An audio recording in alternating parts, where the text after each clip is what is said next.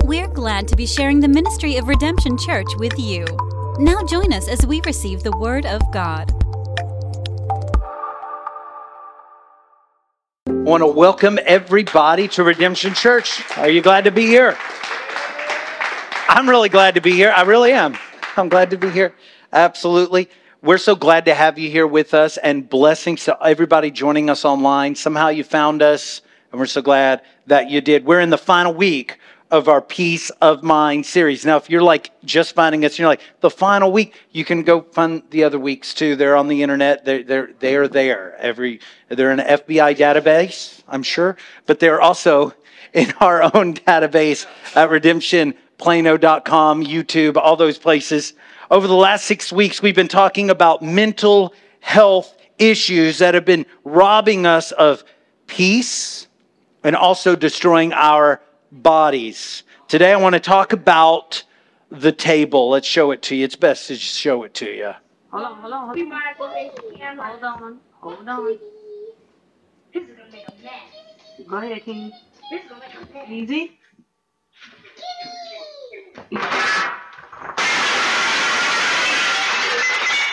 Oh no! Our table! It's broken! Well, the table broke.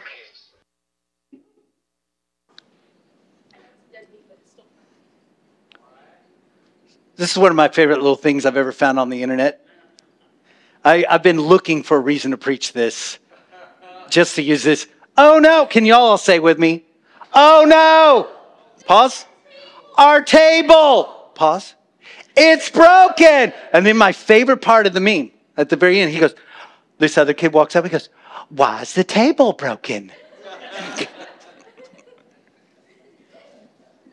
Oh, thank you, internet. That just preaches to me. These altars are open now. But the question was asked, and it's a decent question, if not self-fulfilling answers abound. But here's the question. Why is the table broken? And today we're going to try to answer that. How is your table today? Do you feel loaded down? Do you feel stacked up? Is life heavy and difficult? Do you feel like you're constantly on edge? Do you feel like you're cracking, perhaps? Listen. You know that you can't take much more, yet you always do take on more and more. How's your table today? This is where you're headed. You are about to break. Today we're talking about beating your burnout. Can you say those 3 words with me? Beating your burnout. The worry you feel today, I want to tell you God has better for you than that. The exhaustion you feel today, I've got hope for you. God has better for you than the way you feel right now. The constant grind and drain you live every day, God has a better, more life-filling existence for you today. He has all of it. A 2021 survey of U.S.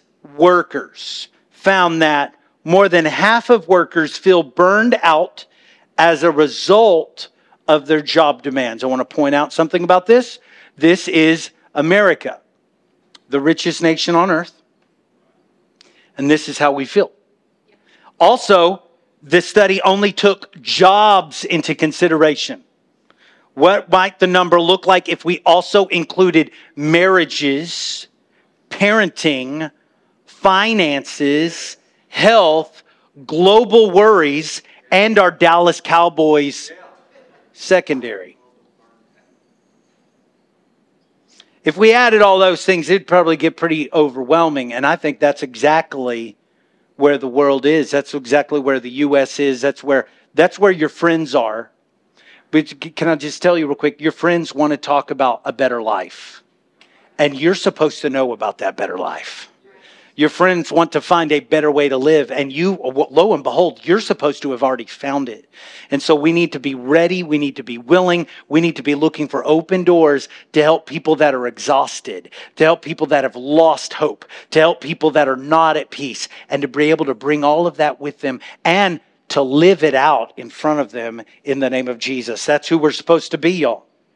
Our world is full of people who are overwhelmed with stress and they are on edge of burnout. So let's talk about burnout. What is burnout exactly? Burnout is our inability to balance the demands we put upon ourselves.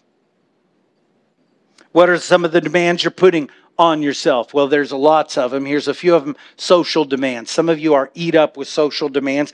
The expectations of others, either in person or sometimes on social media. For some reason, we care about nameless figures on the social interwebs and what they might say about us. If they say something, one of the meanest things was ever said to me, I'm going to tell y'all. Here it is. I had to shake it off for a little bit. I had to pray a little bit. He said, cringe. And that's all he said. And that didn't hurt me. Cringe. And then I'm like, Will, stop commenting on my videos.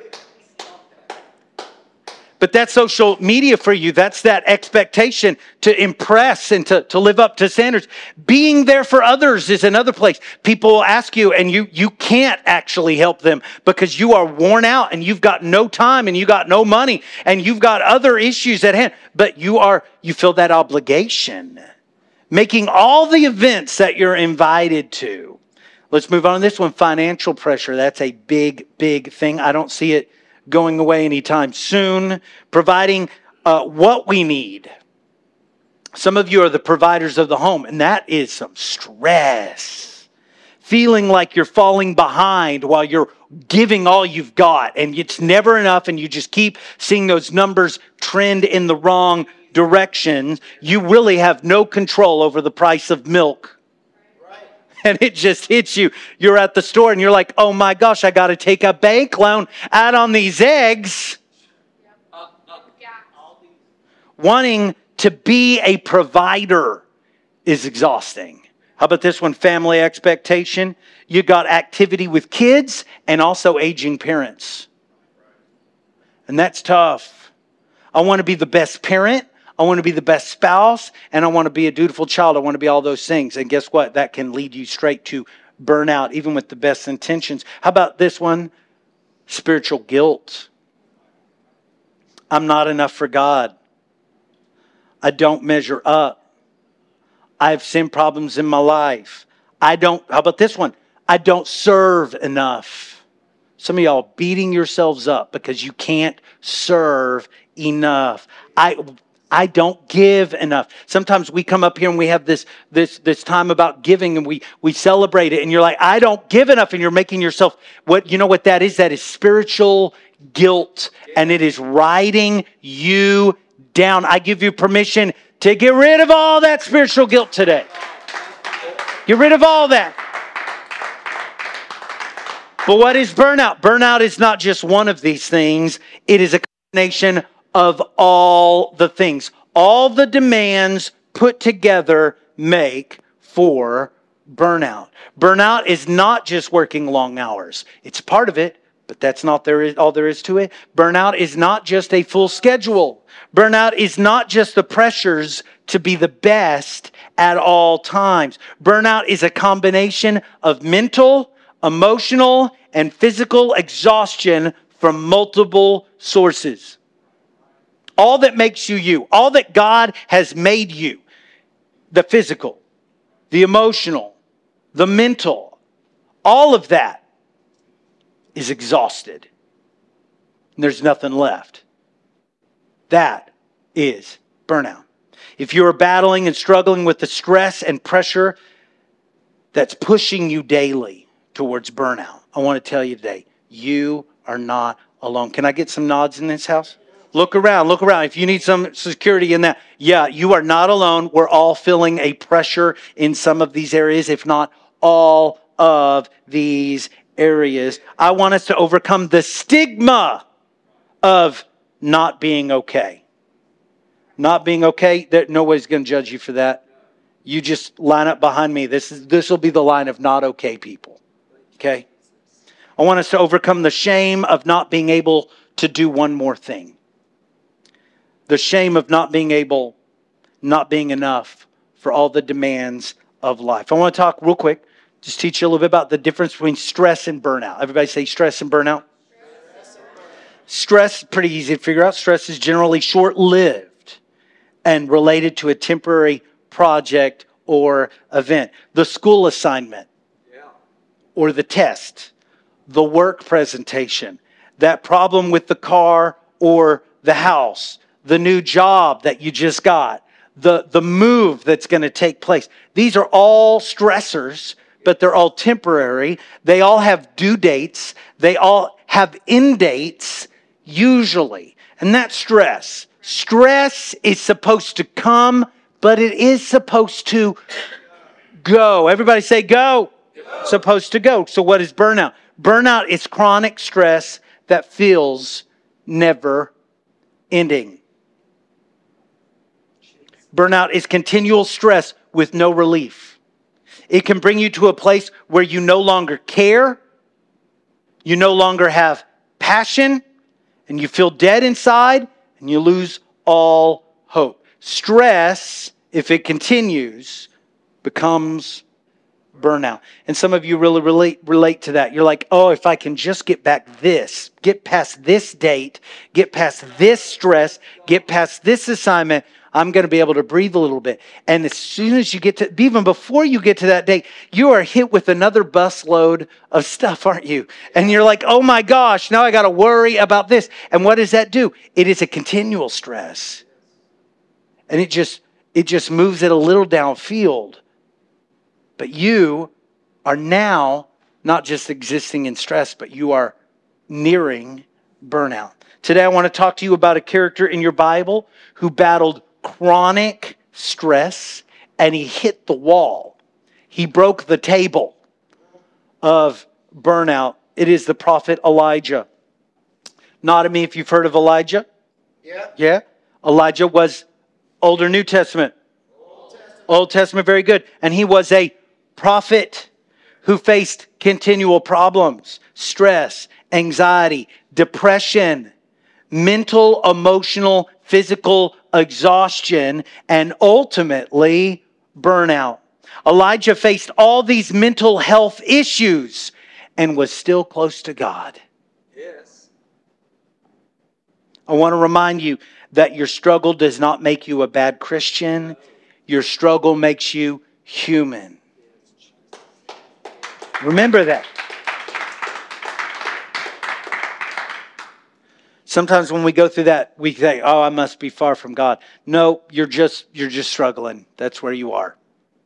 If you ever needed to find an example in your Bible of someone who was powerful in God, full of faith, did miracles, was fearless and victorious, Elijah would be a great choice. I would recommend going and finding Elijah. He fits the bill of all of that. Elijah boldly confronts a king about his evil sin.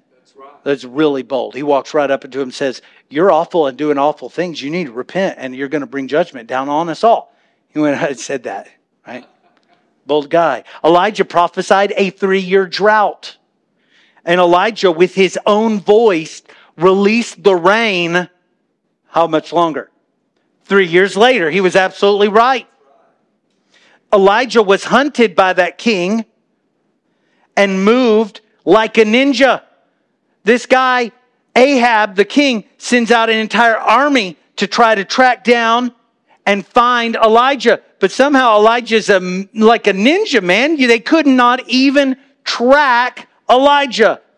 And then if that's not impressive, probably the moment of Elijah's life everyone talks about is the day he stood down 850 false prophets who told Israel to worship another god. And he withstood them down and he called fire down from heaven in front of all the people. It is amazing. Elijah, he knew the voice of God. He heard the voice of God.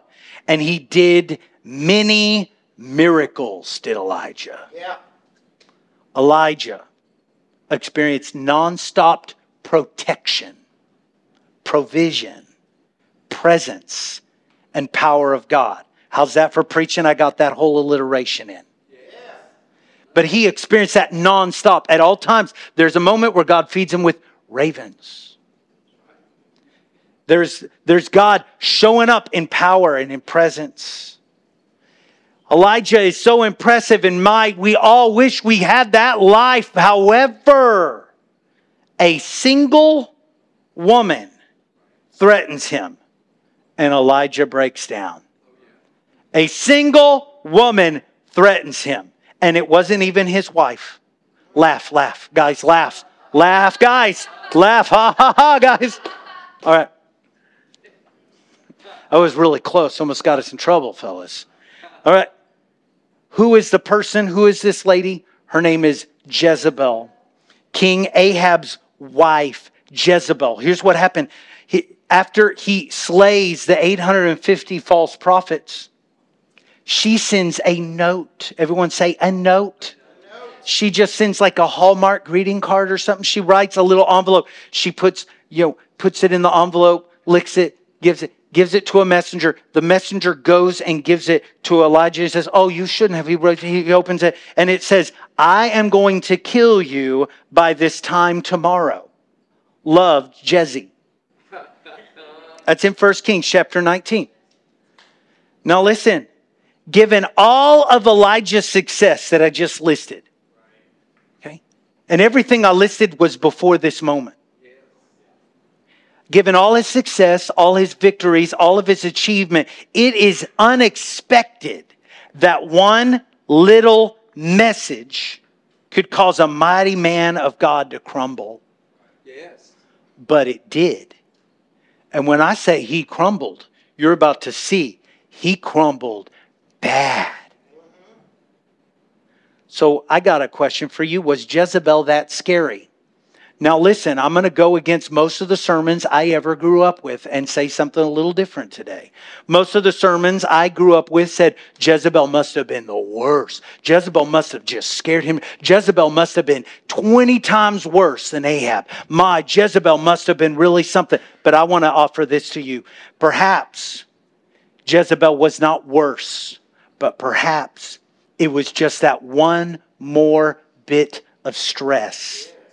That one more demand, that one more worry, that one more brick on the glass table that shattered it. I want you to consider that today. And it broke Elijah. Everyone say broken. That prophet was broken. Some of you have experienced this. Here's how it goes. You've gone through the problem and you handled it. And you had the issue, but you fixed it. And when you went through the rough time, the really rough time, but you endured it. You made it through. And then one day, the very next day, a little problem comes.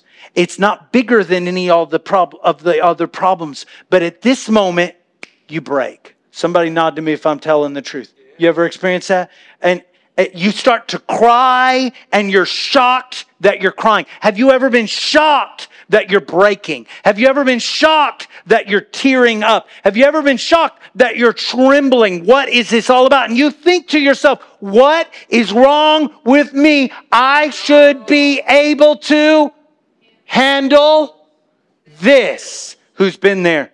Who's been there? Oh, I'm telling you, I have been there. Listen, the truth is you should be able to handle this. But you have exhausted yourself. Jesus. Emotionally, physically, mentally, spiritually. And now you're burnt out. Have you been there? That's where Elijah is. And we're going to read about it. 1 Kings chapter 19, verse 3 through 5. Elijah was afraid. This is right after he gets the note, the Hallmark greeting card of death. Elijah was afraid and he ran for his life. When he came to Beersheba in Judah, he left his servant there. Verse 4, while he himself went a day's journey into the wilderness. He came to a broom bush, sat down under it, and prayed that he might die. I have had enough, Lord, he said. Take my life. I am no better than my ancestors. Then he lay down under the bush and he fell asleep. Inside this story, you see the stress of burnout. You see physical. That's one of the telltale signs of burnout. Here's what that looks like. You are easily fatigued and low energy.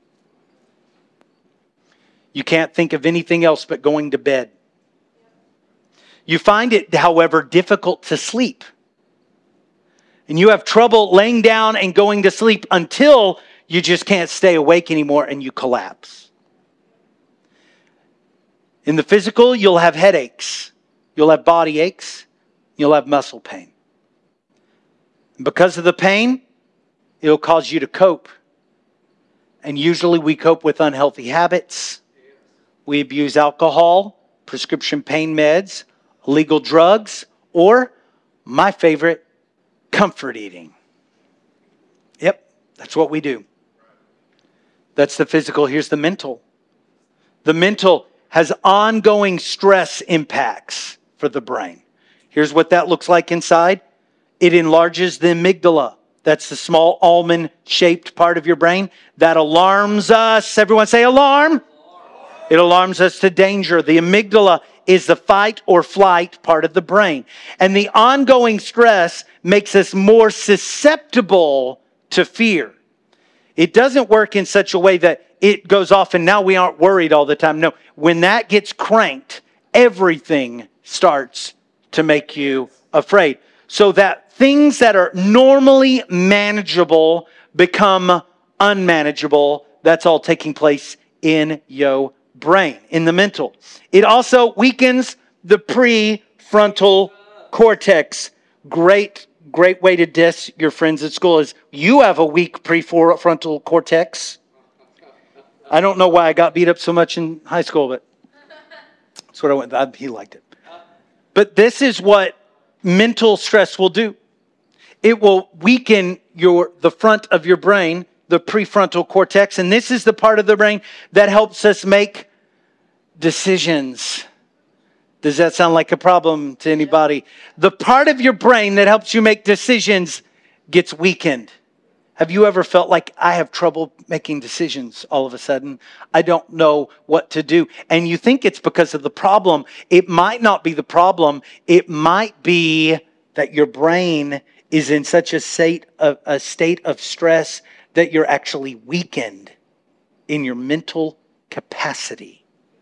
The ongoing stress makes you indecisive, gives you inability to focus, and can even lead to memory loss. Some people that are going through such mental anguish, they forget things.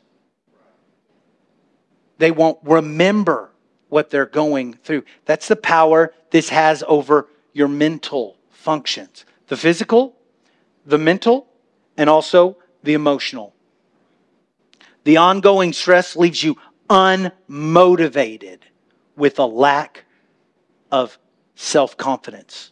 So you're unmotivated and you're also not confident about your own abilities. All because of your emotions. Because your emotions are out of check, you have a chronic feeling of self-doubt. Your favorite words become, I can't. I can't. If you ever run into somebody that says, I can't all the time, I can't all the time, they might not just they might not just be positive enough. Might not be that. They might be under such emotional stress that they really can't. When you start thinking that you are a failure, you listen to me, is that you? You think that way about yourself? How about this? I'm alone. How about I'm worthless?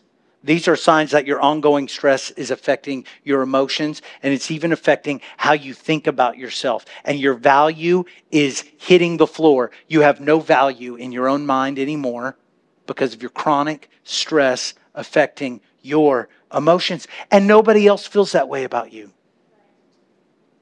No one has to tell you that. You tell yourself that. I'm probably preaching to someone who this week told themselves that you are a failure. Told them that they're worthless. Told them that they're stupid. I want to tell you that that is an emotional issue And you can win that battle today. You can win the battle in your mind. You can win the battle in your emotions. You can win the battle in your body. Yes, God. Thank you. Amen. It's possible.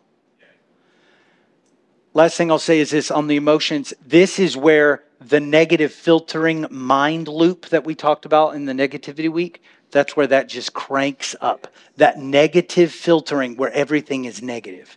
Everything is bad and it loops. It's on repeat. It's all you can think about. And this is where you start to blame yourself and you blame others and you even blame God. That's right. Mental, emotional, and physical. Are you here? Is this where you are? Are you on your way to this location? This is burnout.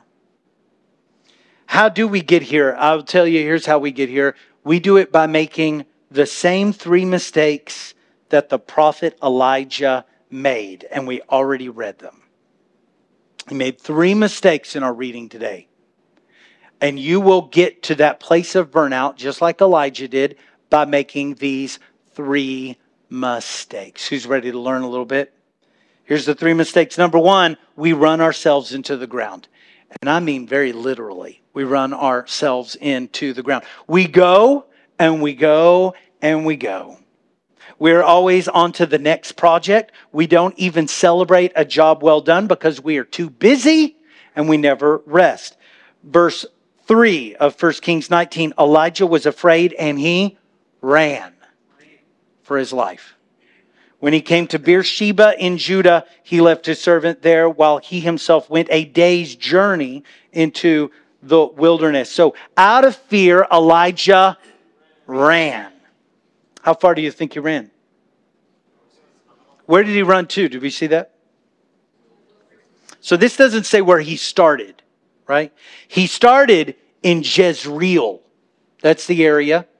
And he ran to the area of Beersheba. Now, most of us don't just stare at the map of Israel very often.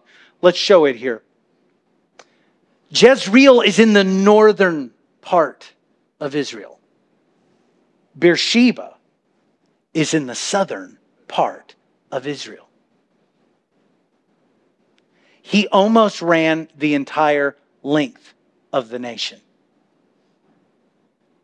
He ran from Jezreel to Beersheba. He ran 106 miles. If you take this literally, he ran over 3 marathons, all because he was afraid. Can anybody just run 106 miles and not feel it? Nobody can. He literally ran himself into the ground. Do you see this? And you know what this is like, don't you?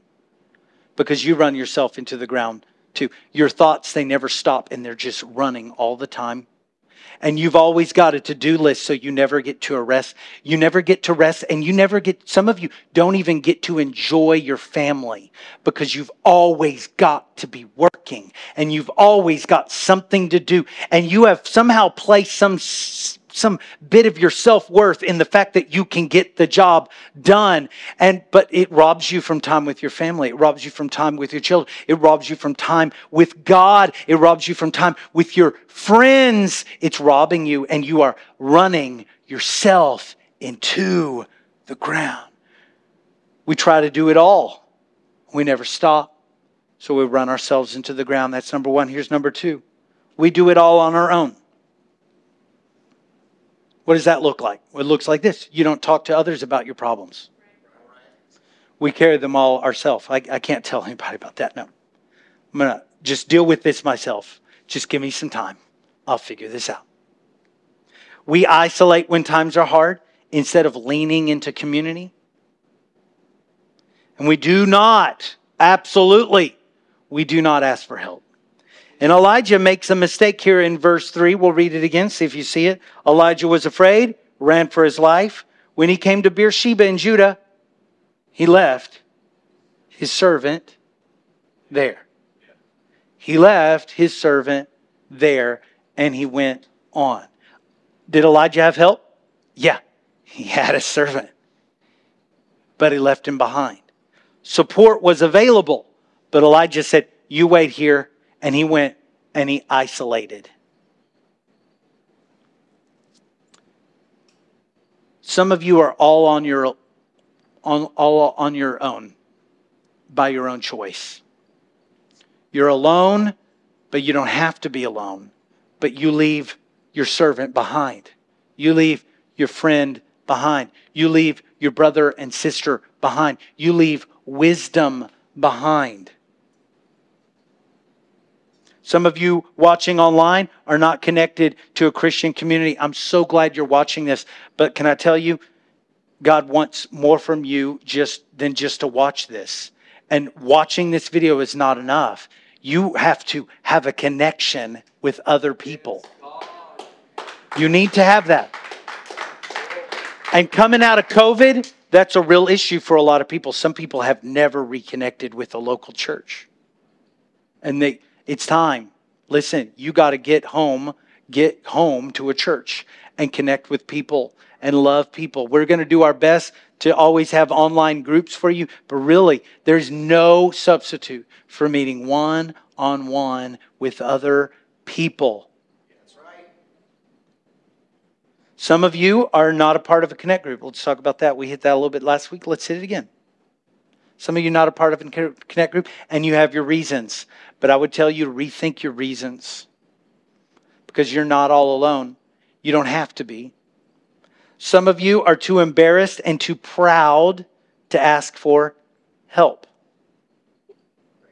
The life of a Christian is not meant to be lived in isolation. We are to support one another. The Bible says, mourn with those that mourn, rejoice with those that rejoice. We are to be like iron sharpening iron. That we are actually stronger, we're actually sharper, we're actually better because we're together. The kingdom of God is not just attending a service or watching it online.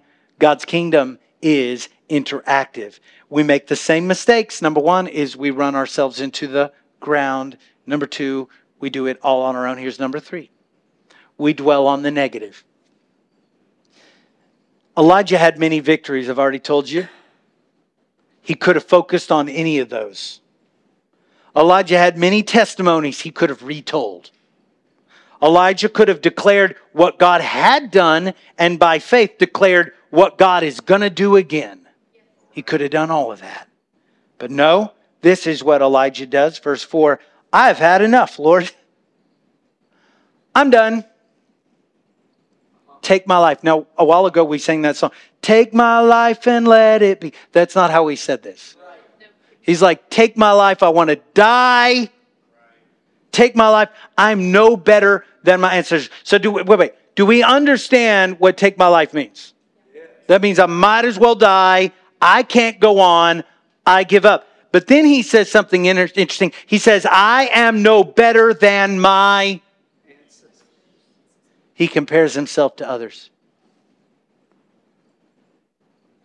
And that is always a recipe for destruction and dangerous thing to do. It always makes you feel like a failure.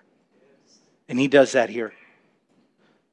I don't know what he was thinking there. He was like, my ancestors, I'm just like them. They all messed up too, and now I'm doing it. He might have thought, and these are nice thoughts to have, I'm going to make better choices in my life. I'm going to do these things. But then he says, I've failed just like them. And now he's comparing himself. The Bible tells us very clearly, stop comparing yourself to others. Stop comparing. If that is you today, repent of it. God, I'm sorry that I'm comparing myself to others. Amen. Because Elijah was not healthy in his mental, in his physical, and his spiritual. He was in a dark place where he wanted to die. But in Elijah's darkest moment, God came to him. Can I tell you, God comes to us in our darkest moments? Yeah. Is there a witness in this house? Amen. Anybody ever have a dark moment where the Lord came? Yes. Oh, those moments where you tried to get your act together, you couldn't, but God came anyway. The moment where he said, I'm not going to fall into that sin anymore, only to exactly fall into that sin again, but still God came. Amen. Oh, that moment where you made all the wrong choices, but God still came. I'm so thankful for a God he's not afraid of the dark. Somebody say, God's not afraid of the dark. He's not afraid of the darkness in me. Here's what happens, verse 5. All at once, an angel touched him and said, get up and eat. That's kind of unexpected, right? Anybody expect the angel to show up and say those words? Now, Elijah had run himself into the ground. He had isolated himself and he was negative, yet God still came to him. And that message the angel gives Elijah, I want to point out, the angel does not call him a loser. No. And the angel laid his hand on him and said, you are the biggest loser I've ever seen. He doesn't do that. He said, you are such a scaredy cat. Actual Hebrew word. No, it's not true. You are such a dummy. You're cotton-headed ninny muggins. You are a failure. The angel doesn't say any of those things. Also, the angel does not lecture him. Y'all listen for a second. I want you to receive this exactly how I feel it. The angel doesn't lecture him. Well, if you just had enough faith, Elijah, you wouldn't be in this situation. How about this one? You must have a sin problem, Elijah. That's why you're here. Elijah, you obviously need to pray more. That's why you're here. Elijah doesn't receive a lecture from the angel. Instead, the angel says, say it with me, get up and eat. Listen, do not tell me God does not care about the physical and the practical. Please receive that. God cares about the spiritual. God does care about prayer. God does care about worship. God does care about serving others. God cares about all those things. But don't tell me for a moment He doesn't care about the physical or the practical. The message that God sent an angel from heaven to earth to deliver was get up and eat. I get hungry just thinking about it. 1 Kings 19:6. He, this is Elijah, looked around and there by his head was some bread. Now, oh gosh. And baked over hot coals and a jar of water. He ate and drank and then he lay down again. Now wait, I just got to tell you, I believe that an angel actually baked him some bread while he was asleep.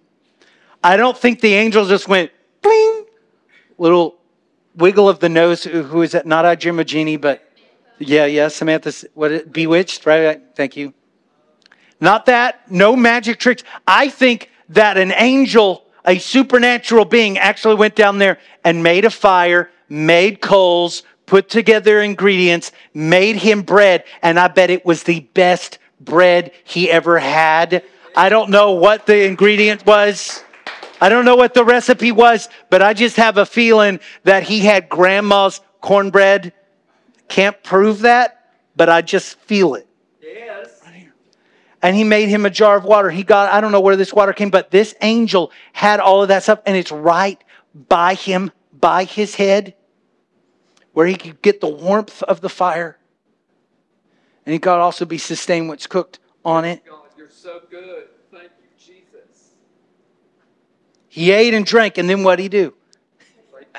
He laid down again. He went right back to sleep. Dude ran for 106 miles. You get a pass with me. Yes. God provided the provision that Elijah needed. God tells him to get up and eat. Elijah does. Then Elijah goes back to sleep. Listen, this is not the biggest revelation. I'm not going to break down a scripture and break open a secret meaning. No, this is so simple. Receive it. Sometimes you just need to get up. Sometimes you just need a good meal. And sometimes you just need to get some rest. And it's that simple. That is something that you need. And it's something that heaven gave Elijah when he needed it. Oh God, give us just a good meal tonight in you. God, give us rest in you and help us to get up in not only the spiritual, but also the physical and also the mental and also the emotional. God can feed us in all of those ways tonight. Somebody say amen if you know it's true.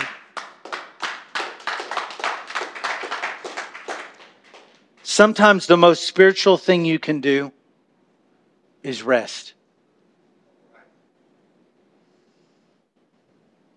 Gosh, I have trouble with that one sometimes. Sometimes the most spiritual thing you can do is nothing. Stop. Be quiet. Rest. Stand still. See the salvation of God. Close your eyes. Lay down. But I can't stop. I got too much to do.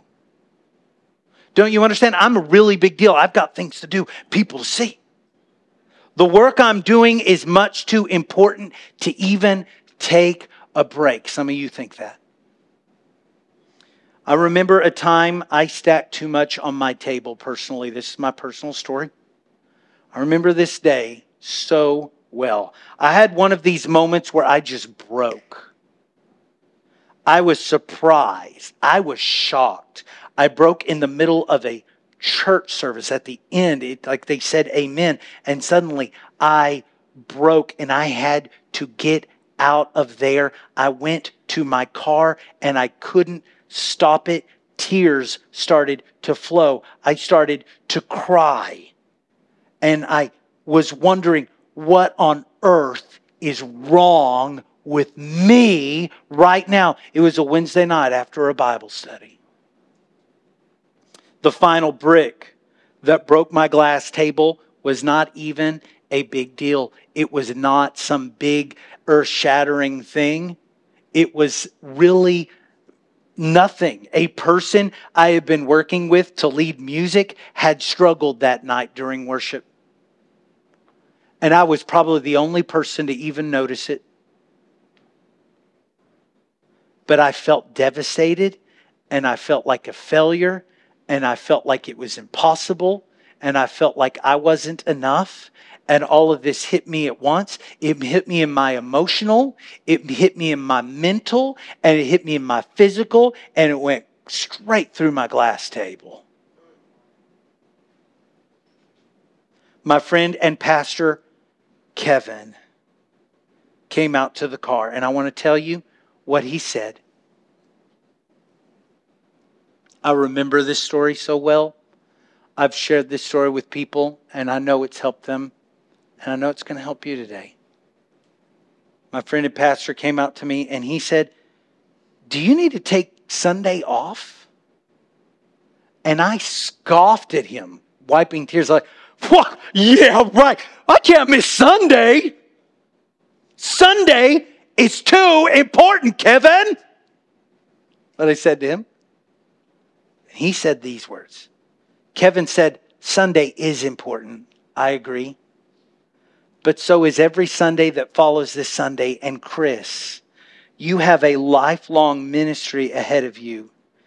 And if I need to sacrifice this Sunday so that you're still doing ministry 20 years from now, it's an easy choice."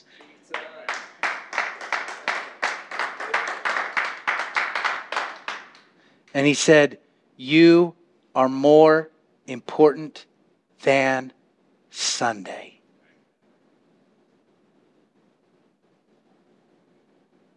I did not take that Sunday off.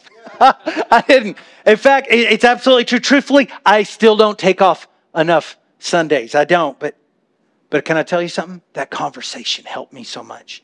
That conversation reframed some things for me. His words not only affirmed me, they not only helped me realize I was burning out, but they helped me reframe the whole picture. Listen, what I'm doing is so important that I've got to make sure I'm here doing it 20 years from now. Yes, God. Mom and Dad, what you're doing is important. Yes. Don't kill yourself today. We need you here tomorrow, next year, a decade from now. Am I talking to anybody that needs a day off from your ministry? I'm going to tell you the work we do is so important, but you are so important. And you have a lifelong ministry inside of you. And I want to see you fulfill it in strength. I want to see you fulfill it in joy. I want to see you fulfill it in peace. I want to see. And here's another thing. I'm going to add one more thing. I want to see you enjoy it. I had a pastor once.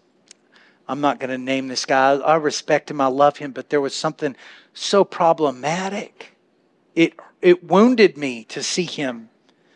We would come on Sunday and he would just be by the back door counting the cars. And you saw him in turmoil. Where are the people? Where are the people? And he was so, you could just tell it was robbing him of joy. It was robbing him of strength. And it was going to burn him out. And I remember one day I was praying for him. And I just came to this revelation. Wouldn't it be a shame for him to accomplish all he did in ministry and not enjoy it? Yes, God.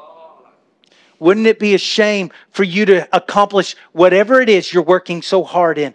Wouldn't it be? It would be such a shame for you to accomplish it all and be miserable every moment. Worship team, I love you guys. I love to play with you guys. Y'all can one day kick me off the team. I'll still love you. I love to do it with you. But listen, the Bible tells us to serve the Lord with... Oh, who knows that verse? Serve the Lord with gladness. We need to be full of joy and gladness. Tech team, thank you back there. Usher team, thank you so much. Sunday school leaders, thank you so much.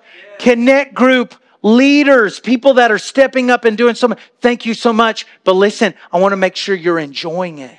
I want to make sure that you have that joy of the Lord, because that's where your strength is found. I want you to have that. And I don't want to burn out. I don't want to burn you out emotionally, physically, mentally, spiritually. I don't want to do any of that because you're too important to mistreat. You matter. Redemption Church, I want to do ministry with you, not just today, but next Sunday. What do you say? And next year, and for as long as I can, let's do ministry together. Doesn't that sound like the plan? Who wants to do ministry together? Who wants to serve the Lord together? Who wants to love God, grow faith, serve others, and go change the world? I want to do it. God on the seventh day rested. It is called the Sabbath rest. And it is one of the 10 commandments, right? And this is just a small little picture of how important rest is and how important God sees Sabbath rest. Yes. Perhaps God's really serious about it, but we're not serious about it. God wants you to rest in your physical, in your mental, even your spiritual. You need rest and you need peace. Back to our story, 1 Kings 19:7. The angel of the Lord came back a second time. I don't know where he went. I don't know what he did. He found a nearby Walmart, made a grocery run. I don't know what he did. But the angel of the Lord came back a second time, touched him and said the same thing. Sometimes you need to hear it a second time. Get up and eat. He adds something to it. For the journey is too much for you.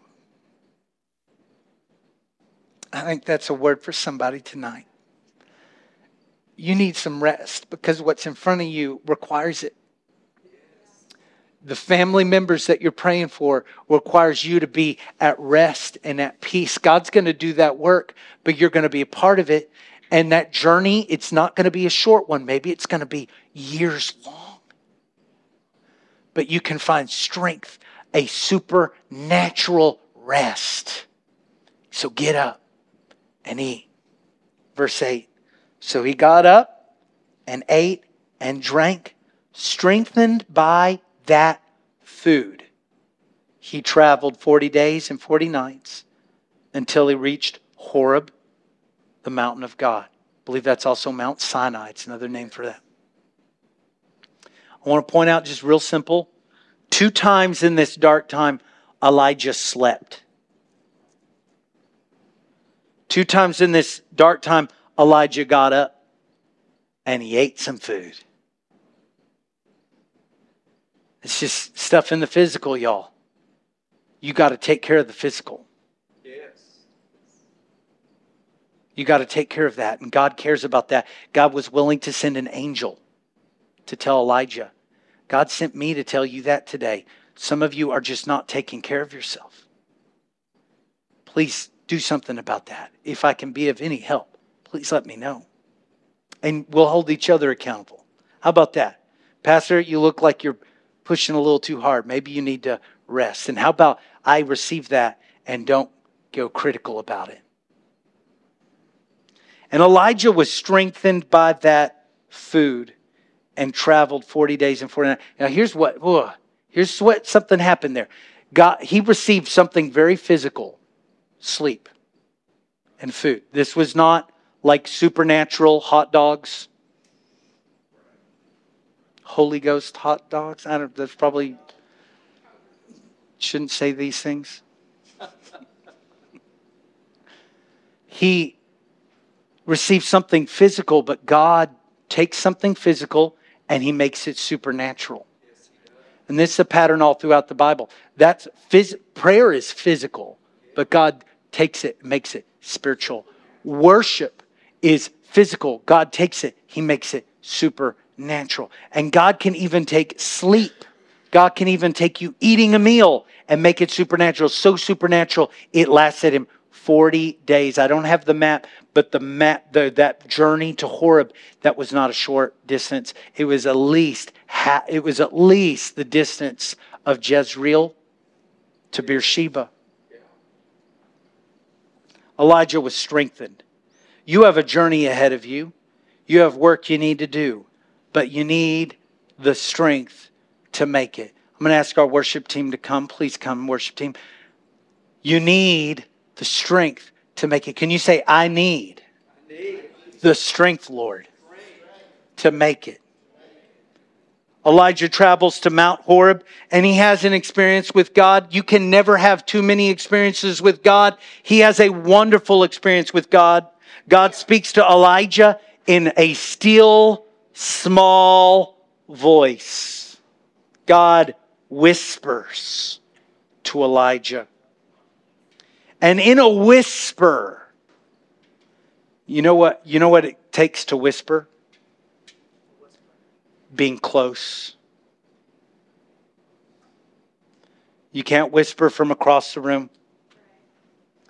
God comes close. He whispers into Elijah's hearing, and Elijah is corrected in his negative thoughts.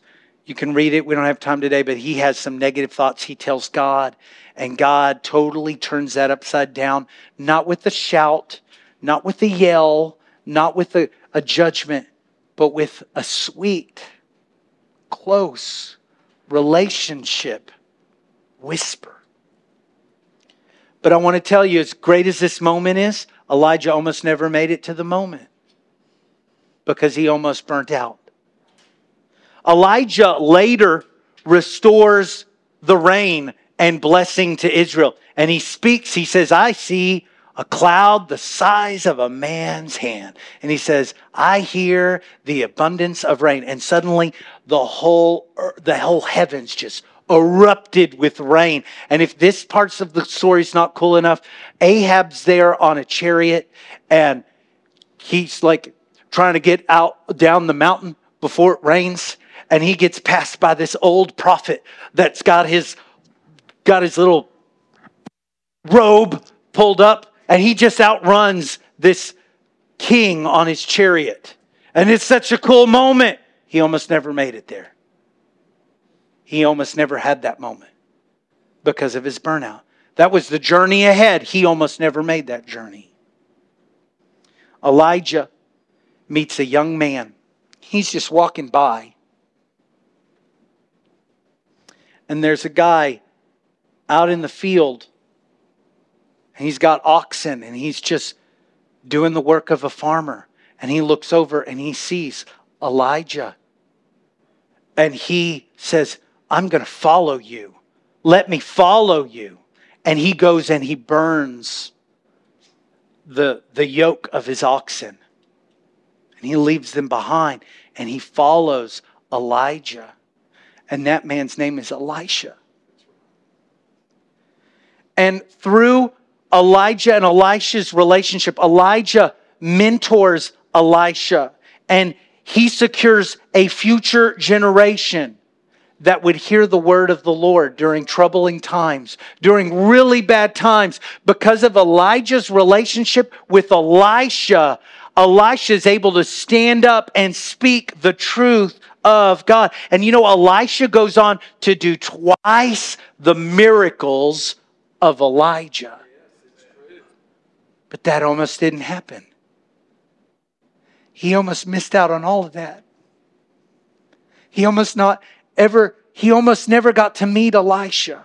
What a great loss that would have been. All because of burnout. We started this message with a video of a child stacking bricks on a glass table until it broke. What amazes me most about the clip is that everyone seems surprised the table broke. Everyone watching this silly video, none of us are surprised. We're like, of course it broke. Those are like big bricks that you use out in your garden. Those are landscaping stones. And the child says, oh no, our table, it's broken. And that other child walks up and says, why is the table broken? Listen, sometimes we're the last to see it. We're the last to see what we're headed towards. But I want to be a friend to you and tell you, you're headed towards a breakdown if you don't change something. Please don't wait for you to break. Make the change today. Stop putting things on you that you cannot bear. And get healing for your mental, your physical, your emotional, your spiritual. Will you come rest in the Lord today? If you want prayer in this place, I'm so glad to pray with you. I want to pray with you. I want to see God do great things in your life. These altars are open right now. Our worship team is going to lead us in worship. Come on, let's reach out to the Lord. As they start, I'm going to start praying for you online. Father, touch my friends online. God, get a hold of their heart. Give them victory over emotional, spiritual, physical, mental breakdown. Give us victory over it. Lord, help us to reach out to you. Help us to get up and eat. Help us to take care of things in the physical. And Lord, help us to learn your wisdom in all things. Father, in Jesus' name, come on, church. Let's reach out to the Lord. Let's talk to him. He's so good. He cares for us. He's so wonderful. He wants to do good things in us. 214-856-0550.